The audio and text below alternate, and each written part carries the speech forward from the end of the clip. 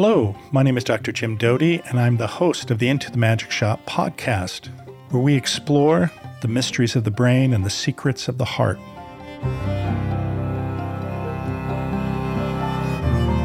Hi, welcome to the Into the Magic Shop podcast. My guest today is Chip Conley.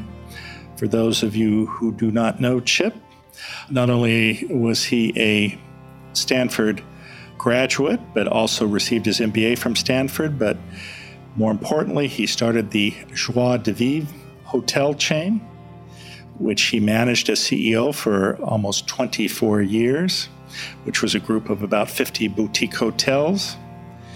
He then sold the company and actually ended up being an advisor to the founders of Airbnb and became head of global hospitality and strategy for several years. He also amazingly founded something called Fest 300, which curated 300 festivals around the world. Chip has had always an interest in how to live a better life, not only for himself, but also for others. As a result, when he quote-unquote retired, he started the Modern Elder Academy, which, as he describes it, is the first midlife wisdom school, initially in Baja, California, and more recently in New Mexico. Today, we're going to talk about, one, some of his books, which have been bestsellers, but also what it means to be a modern elder and how having insight changes everything. So thanks for being with me today, and I hope you enjoy our conversation.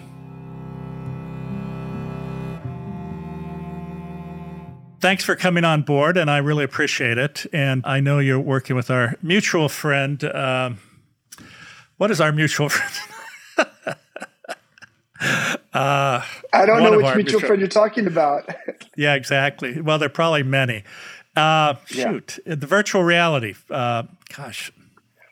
Jack Abbott or Jack? Yeah. No, it's Jack Abbott. Yeah. So, thanks for being with me here today.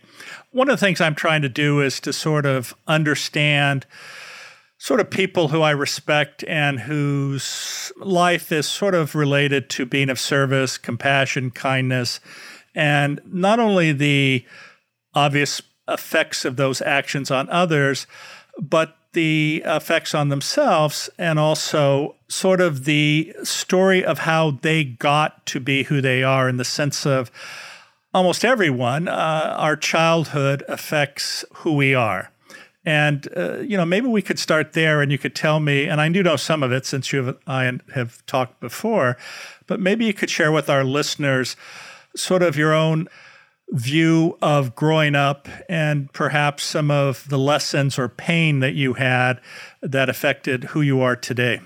Well, first of all, it's an honor to be with you, Jim, and to be with your listeners and followers. I grew up in Southern California.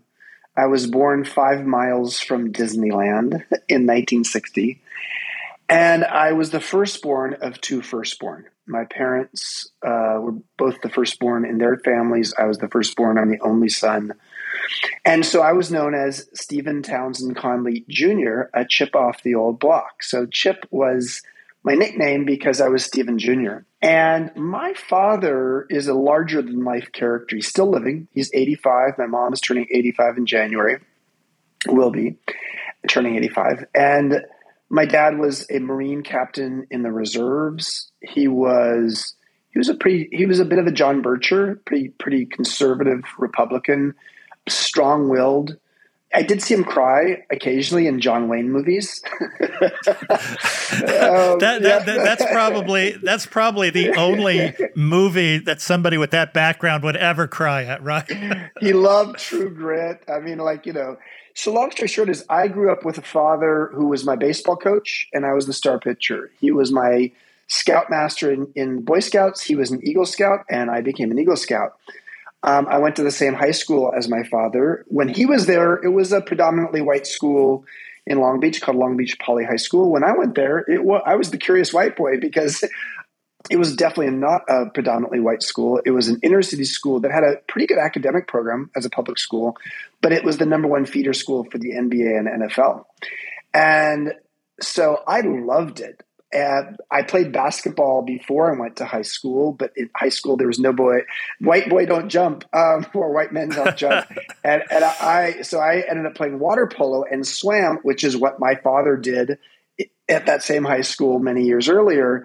And then I went to Stanford. Guess where my parents met? At Stanford. At Stanford. So if you look at my path, I had two type A parents, firstborn. I had a father who wanted me to be the better version of himself. I was on a very narrow path in terms of, okay, Chip, here's what success looks like. Here's your success script. We have issued it to you, and now read your role properly. Deep inside me, I knew something was amiss here. I mean, I knew that I could never be the better version of my dad. Although I did I do a great job up till college, pretty much living that way. When I went to college, I played water polo at Stanford as did my dad. And I joined a fraternity, but I didn't join my dad's fraternity. So the rebel starts up. But basically the balance of my college years was becoming more and more rebellious, taking mushrooms every weekend when it was not fashionable, having hair that I put into a Peter Frampton, kind of like long curls. I went overseas for my junior year of college, and I just learned how to play guitar and basically be a nomad. And then I came out as a gay man between my first and second year of business school when I was 22 years old. And so, the path that I was on at that point, I was no longer the chip off the old block. And I will say that the part that was really liberating about coming out, and again, I came out in 1983 when I was 22 years old. It was the summer where AIDS was on the cover for the first time of Newsweek magazine. So it was not an opportune time to be coming out, especially in New York where I was working for the summer. But the liberation was this element of like, I no longer have to be the better version of my dad. And over the next 2-3 years, I really stepped into my own path. I took a job instead of working for Morgan Stanley, who I worked for that summer. I took a totally radical, weird job where I got paid $2,000 a month out of Stanford Business School, which is sort of impossible to imagine. And within 2 years after that, I started a boutique hotel company called Joie de Vivre. And part of the reason I started that company was because I knew I was good at design. I knew I had a good eye for design. I was empathetic. I loved being in service. And I was a good social alchemist. I knew how to mix with people and how to mix. I was a mixologist of people.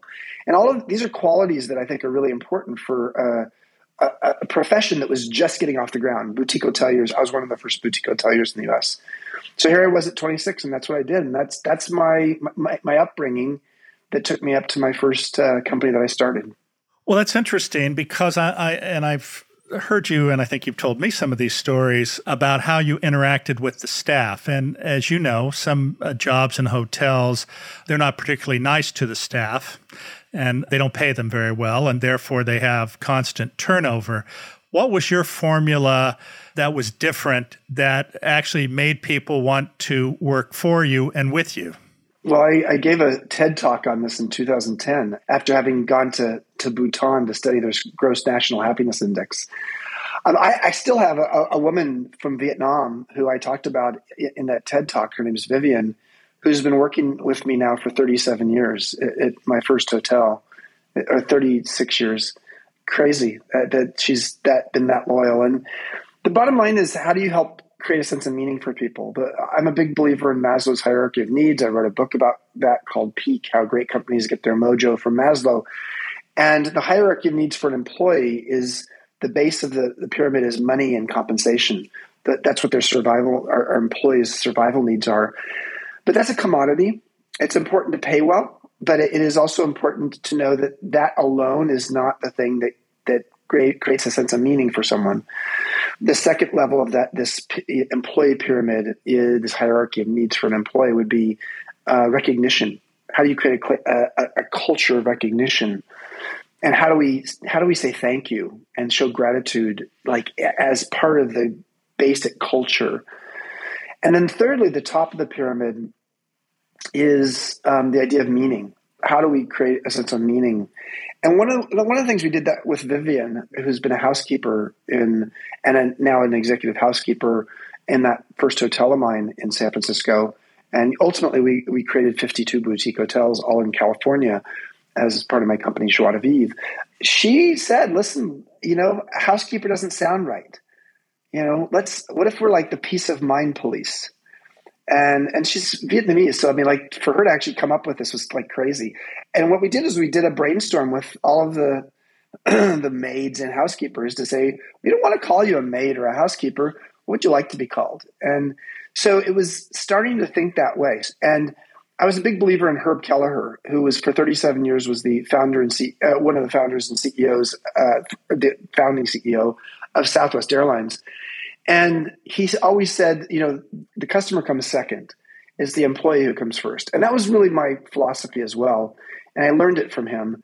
The idea that if you treat your employees exceptionally well, they'll treat your customers really well. And in the end, your investors will be better off for it because you'll gain market share. And bottom line is, I believe the investors come third. But for a lot of companies, the investors come first. And in that scenario, it isn't necessarily a scenario that is toxic, or it doesn't have to be. But the problem with that scenario is the people who actually most could use the compassion and support are the line level workers, who often are earning, a meager hourly wage. And so we paid better than most other companies. But, the San Francisco Bay Area, where most of our hotels were, is a very expensive place to live. So we looked at all kinds of other perks we would do as well. So bottom line is we had, 1/4 the employee turnover of our competitors. So people stuck around because they just felt loved and cared for, and they liked the culture of the company. Well, it's interesting because common sense and logic and, of course, science would tell you that's just correct. Why do you think it is so hard for so many CEOs to do that? And I know they're focused on shareholder value, but as you well know, when an employee is happy and there's less turnover, there's less sick leave, et cetera, and frankly, when you have an employee who is happy, they work much harder and are more dedicated than just about anybody. So why is that such a hard thing for individual CEOs to understand? I think there's really three key reasons for it.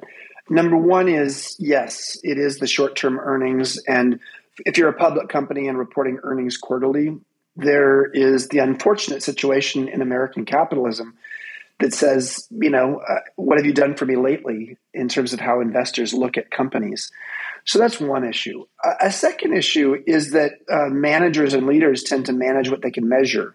And often the things that are easiest to measure are things like, what's the compensation? And it's hard to measure meaning. It's hard to measure recognition. It's hard to measure loyalty other than employee turnover as a metric for that.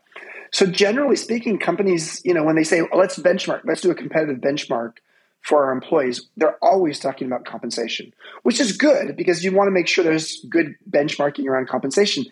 But that's all they do. They don't look at benchmarking on anything else in terms of how are our leaders doing. And what they should say is, how are the employees? How happy are they? Show us your work climate surveys, your employee satisfaction surveys. And that's what I always do when I bought hotels, bought companies is, I want to look at the numbers for the employees first. But most companies don't do that. A lot of companies don't even measure that. So and frankly, sometimes the things that are easiest to measure are the things that are sort of at the base of the hierarchy of needs pyramid. And I would say thirdly, it's the training of business schools. Business schools are better than they used to be. For example, I was in my business school 40 years ago. 40 years ago, we barely talked about employees or employee satisfaction or culture.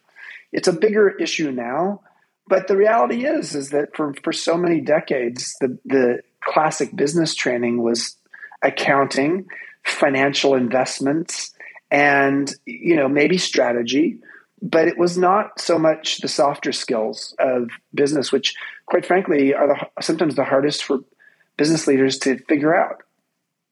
Well, they're the ones you can't easily quantify, right? Yeah, exactly. The other thing I have found interesting is if you look over the last few decades, you've seen companies give less and less to employees while the management gets paid more and more, especially the CEO. For sure. Do you have any comments on that? I hate to say it. I call it the transition to ruthless capitalism, which of course causes ever increasing income inequality, right? Yeah, I'm CEO of a company I founded 5 years ago called the Modern Elder Academy, which I'm sure we'll get to. I haven't paid myself in the 5 years that we've been in business. So I am trying to be contra to the trend. But this is a social enterprise, and that's part of the reason why I can do that and I want to do that. But yeah, that doesn't make any sense. What I will say is two things, and they will sound like they're sort of counterfactual. Number one is the CEO of a company has an enormous effect on a business, mostly on the culture, sometimes on the decision-making, less so on the operations, but very much in terms of they're the magnet for talent. So I don't want to underestimate how important a CEO hire can be and how effective, when you have an effective or ineffective CEO, what the impact is on the company. So I'm arguing for the other side right now for a moment. But the problem with actually sort of looking at it in the heroic CEO kind of way and compensating a CEO in these just dastardly kind of ways, like so excessively, especially often when they don't perform. They have a contract that says, I get paid out $15 million if I don't perform. It's like, okay, well, God, who has that kind of job? The problem with that is it is accentuating the idea that the predominant motivation tool for anyone in the company, including the CEO, is financial compensation. And I just think that is so base and sort of lowest common denominator. So we could try to, in the U.S., for public company CEOs, we could try to sort of have a ratio of 100 to 1, the average employee versus the CEO. The problem with that is there will be so many other loopholes that will allow for something to happen that it's hard. But what I would love to see is, obviously Yvon Chouinard has been a recent, role model of basically saying the only shareholder for Patagonia moving forward is the earth. And he was, I know the person who was the CEO in his company. I also know the person who was the head of HR. And what I will say is that the idea of providing great incentives across the company, especially around the idea of equity shared around the company, is really important. And I think any company that doesn't compensate all employees with some form of shares is a mistaken company. And I think, companies like Starbucks long ago started doing that. And Starbucks has its faults as well. But I will say, when a company actually provides shares to line level baristas, provides lots of educational funds to them as well, you got to take your hat off to them, because not all companies are bad.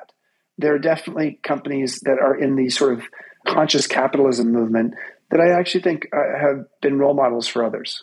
Could you give a couple examples by chance? I'm not trying to put you on the spot. Yeah. I mean, Patagonia is a great example. I think Zappos was a great example. I don't know when, since Tony Hsieh passed away, but I do know, having spent a lot of time there, how motivated and how much people love the culture. Southwest Airlines was the second most unionized airline in America. And yet we tend to hear CEOs sometimes say, oh God, you don't want a company with service employees who are unionized, because they won't be good. Well, Southwest Airlines had the highest customer satisfaction ratings. Joie de Vivre, the company I used to run, Kimpton. So I think there's a lot of companies, and even Starbucks. Starbucks is having some unionization happening. And I would say that is a sign of the times more than anything. I don't know if it's specific to Starbucks just being a bad company. I think it's more a function of the fact that unionization is making a comeback because of all the reasons you cited. Yeah, no, I think that's exactly right. Actually, maybe to just shift topics, because you mentioned Tony Hsieh. It's interesting, right? Here's a fellow who created an incredible corporate culture, who always spoke about happiness, but somehow got lost. What do you think happened to him? Or what is the danger for people in these types of situations, do you think? Well, I'm going to be really honest here, which is not something people will necessarily do in a situation like this because it's recorded and people will hear it. But I love Tony. Tony, I've written 5 books, and 2 of the 5 prefaces of my 5 books were written by Tony. First of all, Tony was an odd duck. Let's start with that. If anybody knew Tony, if you ever spent time with him, he was affectless. He didn't have a lot of emotional affect. So he held things close to the vest. He was very strategically minded and brilliant.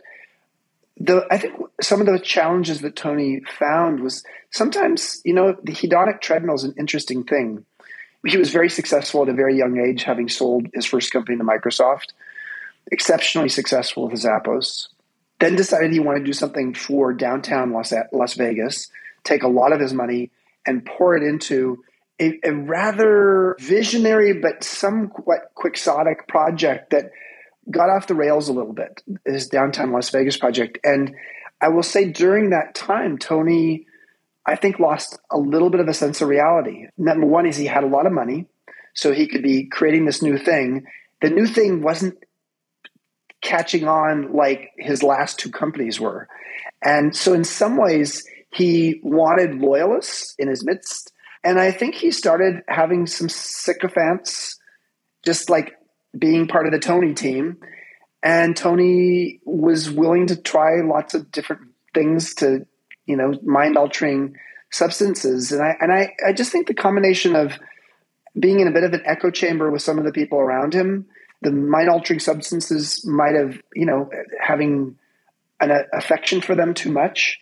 And at the end of the day, someone who's been that successful that early in life and then maybe doesn't have a deep sense of joy as a result of it might get to a place where they feel a little bit like a nihilist, someone who maybe loses touch with what really matters in life.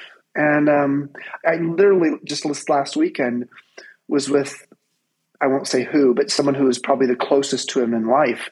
And I heard a few more things from this person that helped me to see that I don't think that he didn't have a death wish, but I do think that he lived very hard on himself.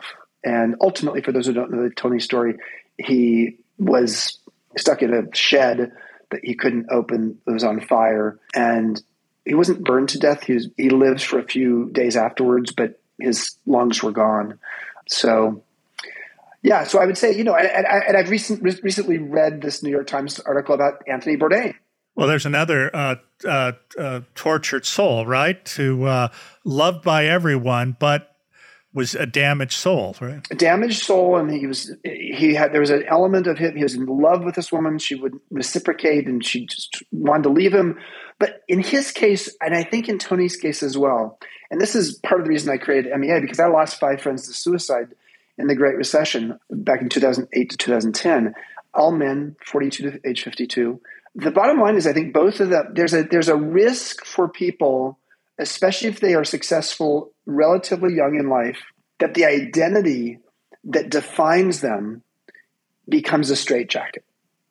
And especially in the case of Anthony, that straitjacket is very much a public personality. So, Tony might be able to go out in public and not everybody would know him. Anthony Bourdain, most people knew him. And there's an element of like, how do we help people along the way? And we do it at MEA, at the Modern Elder Academy, in midlife, to disrobe those identities that are no longer serving them. Maybe it's an archetype of being the caregiver or the hero. Maybe it's being for me, the founder and CEO of Joie de Vivre, that For me, I didn't want to be it anymore, but I didn't know how to get rid of it. And then I had an NDE, and my near-death experience actually woke me up. It was a wake-up call for the hotelier to say, I don't want to do this anymore. But we live in a culture where we get too identified often with what our business card says. And in so doing, we become somewhat limited in how we see our options. And in some cases, as it was true with Kate Spade, in essence, she killed herself because I believe she no longer wanted that identity of being the founder of Kate Spade, the brand. And she didn't know how to get rid of it because the name of the brand was her. That's interesting. I think it's a two-edged sword, right? I mean, your fame comes from this personality or created personality, which people think they know, which is far different from who you are. And it's very hard to walk that path, I think, sometimes. Do you know Shep Gordon by chance? Why is that name familiar? There's a book called Supermensch, or there's a movie, a documentary that Mike Myers did. Oh, yes. And then he wrote a book, I think I Am the Supermensch, but he and I were chatting the other day. But he was the agent for like Alice Cooper and a number of very successful artists. And that was a challenge. You know, these people lived this character which everybody identified with, but oftentimes they couldn't separate themselves. And there's a certain amount of baggage that went with that.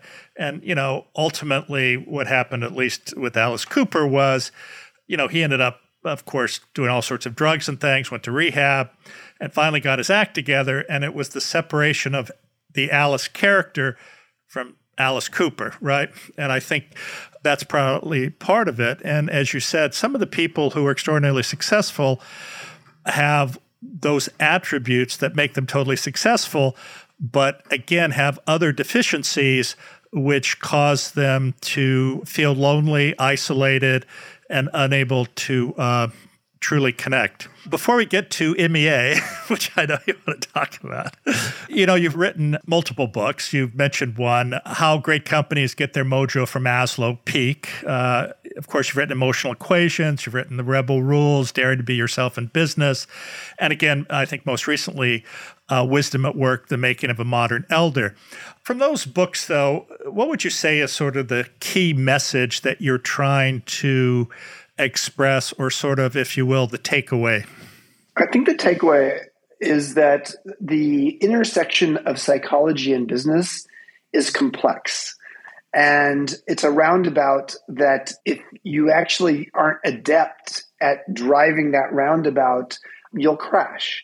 And yet there are very few operators out there. I'm an operator. Sometimes people are a consultant. Sometimes they're an observer and an academic. I'm a person who runs businesses who's also writing books. That is pretty weird and rare. And so my books are sort of academic in the sense that, you know, whether it's Maslow or Viktor Frankl or Erik Erikson or whomever, there's an element of psychology woven into the book that I'm teaching, but it's also in a practical application of would someone use that.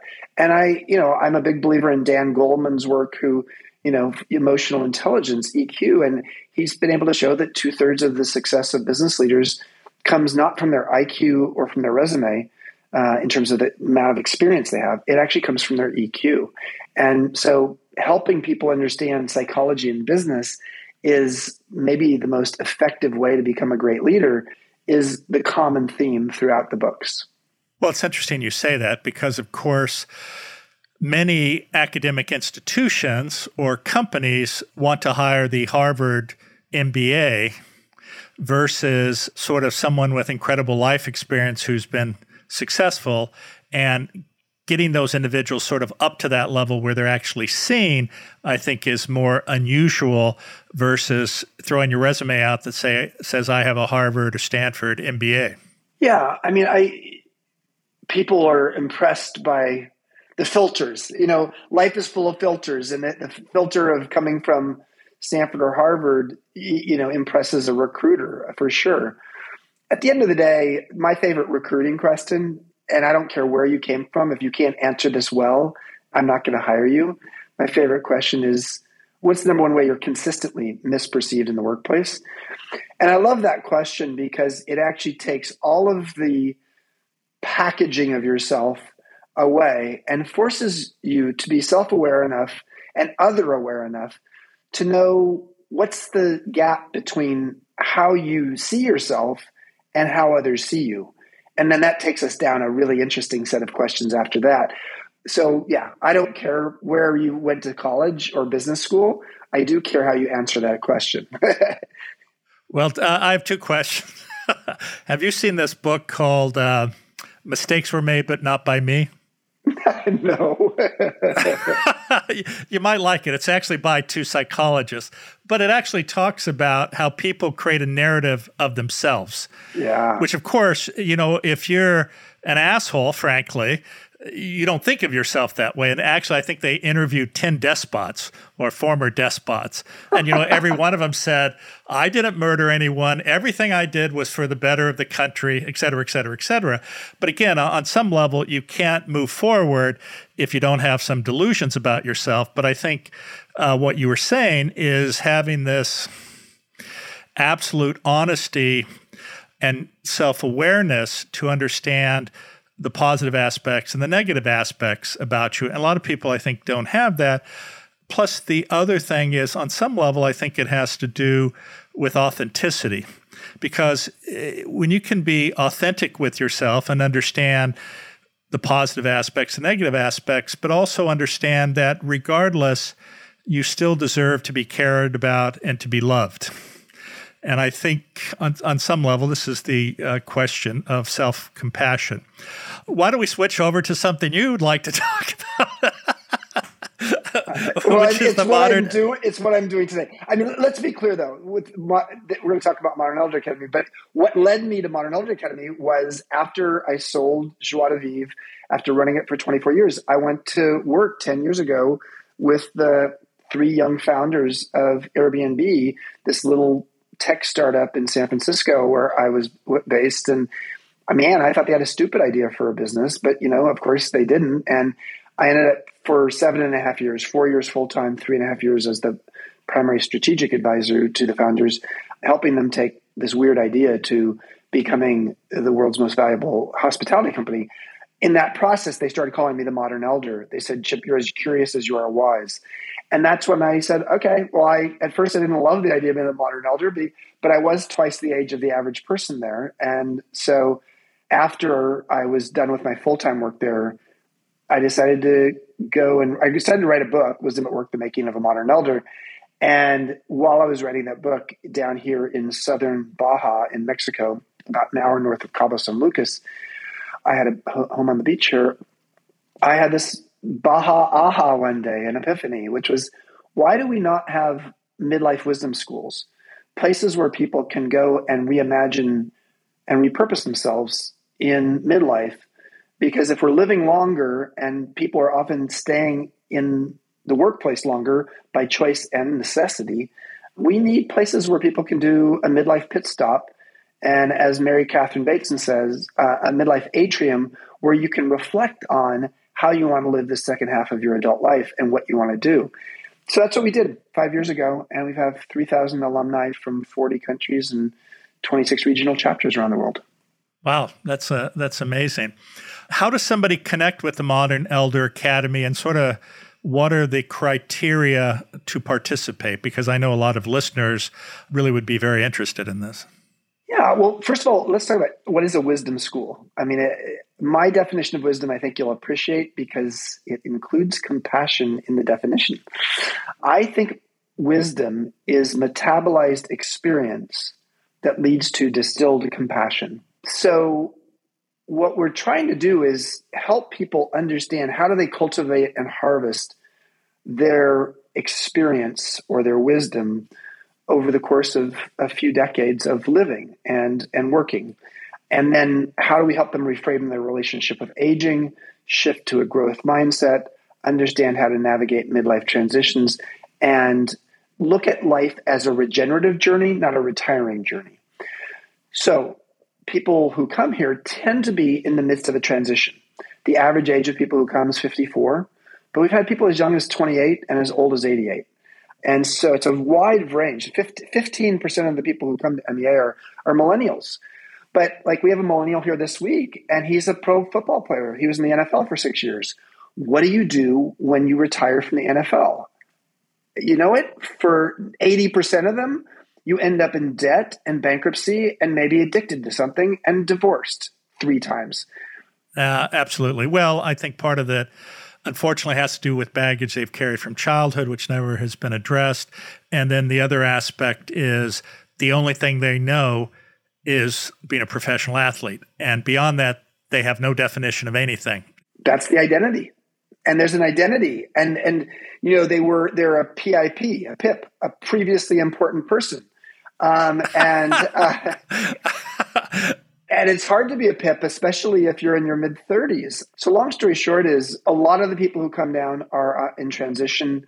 Over half the people are on some form of financial aid we give them. So there's a lot of socioeconomic diversity. And there are a variety of ways people engage with us. They come to a workshop in Baja, or we have 8-week online programs like the Purpose course or the Transitions course that are sort of like, a Baja kind of experience, but it's, in your home.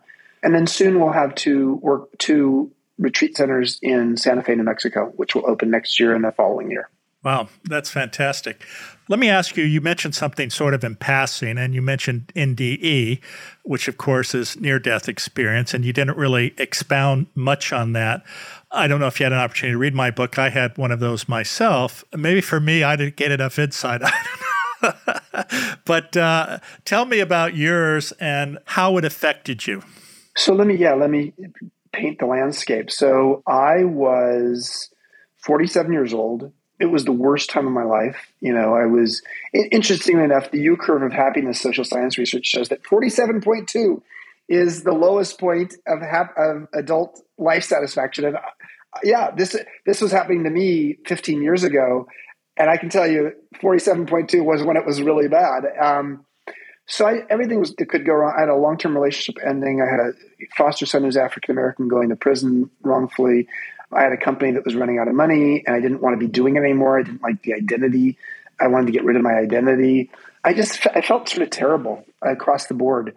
And then I started losing friends to suicide. And the first friend I lost of the 5 was a guy named Chip Hankins. And how weird that my best friend named Chip takes his own life at a time where I was having some suicide ideation myself.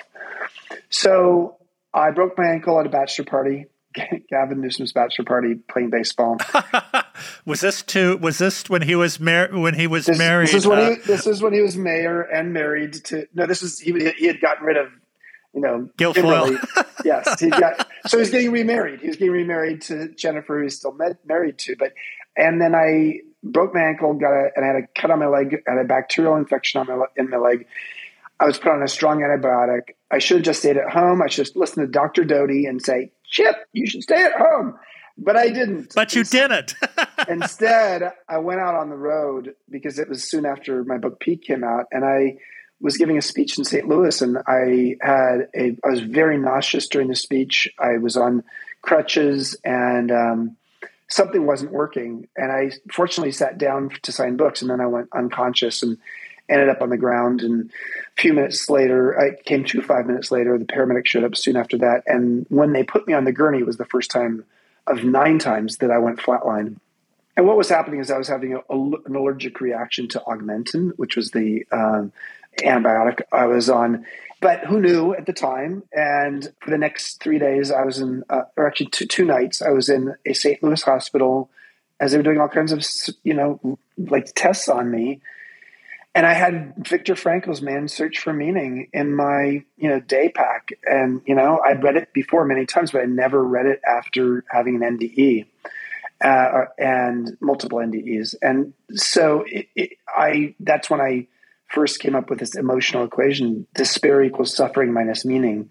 So if suffering is ever present, which is, the first noble truth of Buddhism, then if the math equation is despair and meaning are inversely proportional to each other. So because I know the listeners want to hear, like, what was it like? What was it like? So my experience of my NDE was floating in the air like a bird, but more like an angel in a large living room in like a chalet in the mountains with an enormous skylight where the light was coming in, and it was just the most precious, beautiful light. And it was creating a kaleidoscope on the wall, colorful, like rainbow kaleidoscope. And I was smelling this frangipani scented oil. So my senses were everything. Like I was exceptionally sensory. There were no people there, but there were birds, and I could hear like animals, like in a very beautiful kind of way. Nothing was dangerous. But the thing that was most noticeable to me was that beautiful wood floor had this frangipani scented oil, deep, thick oil, viscous oil that was slowly moving across the floor, starting to go down a set of stairs. And I think what I took from that, I mean, first of all, I took beauty from that. I took sensuality from that. But I think the thing that I most needed to take from that was slow down, because that oil was so beautiful, beautiful scent, and it was moving at a very slow pace. And my world was very fast paced. So I came out of that, and the number one thing I remembered was that when I opened a hotel called the Hotel Vitale in San Francisco, which was one of our Joie de Vivre hotels, the slippers in that hotel said slow on one slipper and down on the other. And I went to the hotel. When I got back to San Francisco, I got a pair of those slippers. I brought them home, and I started living a slow down lifestyle. And within 2 years, I'd sold the company at the bottom of the Great Recession. It was a terrible time to sell the company, but I knew for my own life support, I needed that. And I was meditating every single day and going on Vipassana retreats during that time. And I moved up the U curve of happiness. So there you go.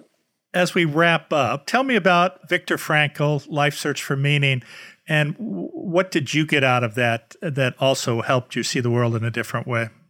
Well, first of all, if you're having a bad month, week, or year, whatever, read the first half of that book. The first half of the book is basically his story of what it was like to be in a concentration camp in World War II as a Jewish psychologist who believed prior to going into the camp in logotherapy, which basically believes that the fuel of life is meaning.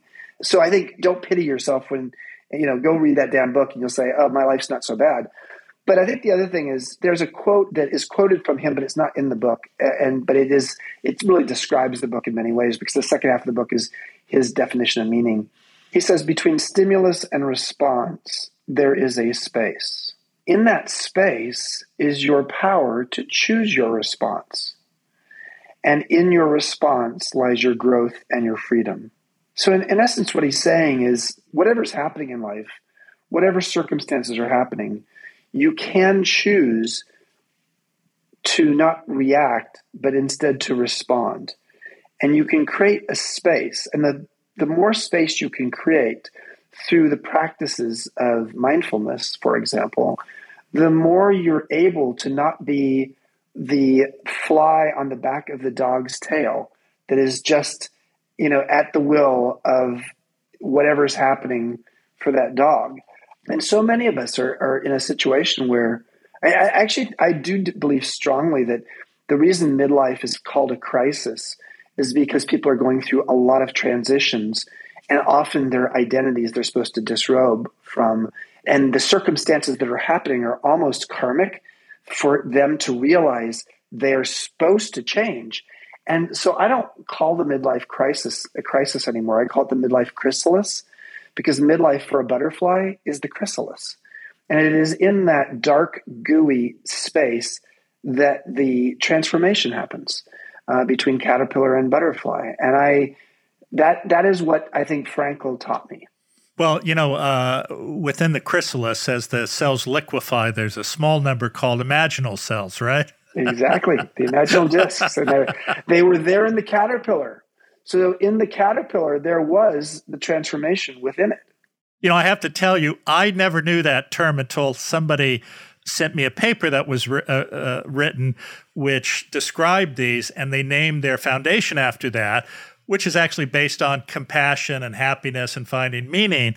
And I said, who would name this imaginal selves when no one knows what it means except, I had to go look it up. And obviously, you know what it means. But I think for 99% of people, that is not a term that they're commonly aware of. So, Yep. I love it. Well, listen, thanks for sharing your wisdom. It's always a pleasure. I hope to come out to MEA sometime. I know we have many friends in common, and I have a lot of respect for what you're doing. And thank you for spending some time with me today. Thanks, Jim. You've always been a role model for me, so thank you. Well, that's very kind of you. I appreciate that. And be well, and I know we'll see each other in the not-too-distant future. Take care. Bye-bye. Again, thank you for being with us today. The Into the Magic Shop podcast can be found where you find your most popular podcasts, or you can find us at intothemagicshop.com.